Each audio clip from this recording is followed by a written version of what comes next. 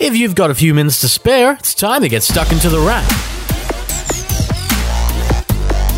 For the middle of June 2018, you're tuned into The Wrap, Australia's fastest technology roundup. And while this week will end with a kickoff, it started with a kick in the phone world as BlackBerry returned. Yes, the once great smartphone maker is back, introducing the Key 2, another button-based phone with a keyboard, just like the good old days. It's still a 4G phone, and it's one that will come with Android, as BlackBerry brings its unique tiny keyboard back to the world of smartphones not made by Apple. It also comes with 2 cameras, and this is becoming really popular as the phone impacts the camera world, taking over lens by lens and shot by shot. But there are still cameras about, and Sony has added another this week, launching a compact with the heart of a big camera. It's called the RX100 Mark VI, and it's a small rectangular box with a staggering 24 to 200mm lens inside, effectively offering a professional focal range inside a small body. It also includes a 20-megapixel sensor, a touchscreen LCD, and a small viewfinder,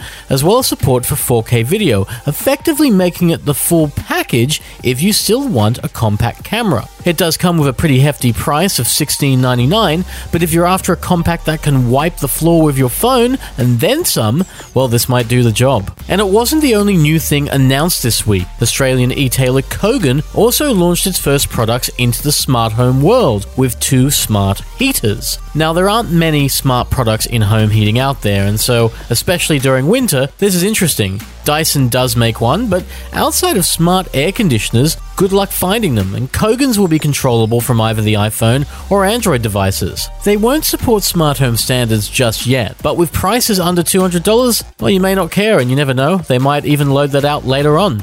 And there were plenty of other announcements this week as well, thanks in part to E3 in Los Angeles, where lots of games were announced. Now, gaming is understandably big. It's very big. It's big for entertainment, but it's big business as well. And one game doing tremendously well right now is Epic's Fortnite Battle Royale. With over 100 million players, it's pretty easy to understand why. It's a free multiplayer game available on consoles, phones, and tablets that you can keep playing provided you're online. But it's also one that grabbed the attention of the media this week because kids are playing it as well. Now let's just get something straight here. Like many online games, Fortnite is a multiplayer shooting game, so it's technically not made for kids. The violence is a little cartoony, but it's still focused on teens and adults. And that means if kids are playing it, parents should get involved, finding out what the game is and maybe placing limits on the gaming. There are lots of ways you can do this as parents. Remember, it's an online game, so if you cut off the internet from a place like your router, the game stops. That's where things like quality of service on your router's settings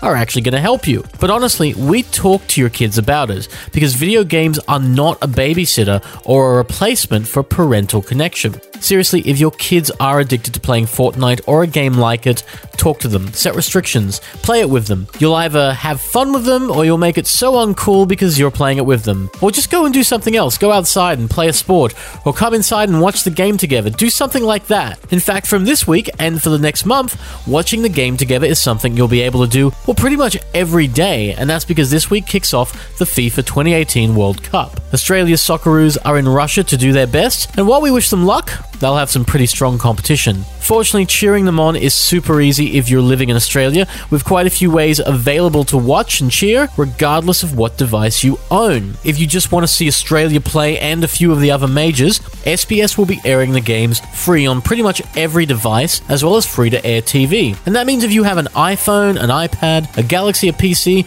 or even a VR headset like the Gear VR, you can tune in using an app or a browser. SBS will even be airing it on Twitter under the World Game Live hashtag. But if you want all of the games and on demand so you can watch them whenever you want, Optus will be running that for $15 a month. Basically, if you thought there was no way for you to watch the World Cup, think again, because as long as you have the internet, you can. Like if your wife wakes you up at all hours of the morning to set it up. She doesn't need to anymore. She doesn't need to wake you up at 1 or 2 a.m. She can let you sleep because she can do it herself. This is all hypothetical, of course. Hypothetically, she can do it herself. It's all hypothetical, right? Well, you've been listening to The Wrap, Australia's fastest technology roundup. The Wrap appears every Friday at Podcast One and Apple Podcasts, and we'll be back next week for more technology in 5 minutes. Until then, have a great weekend and a fantastic week. Enjoy the kickoff of the World Cup, and we'll see you next time on The Wrap. Take care.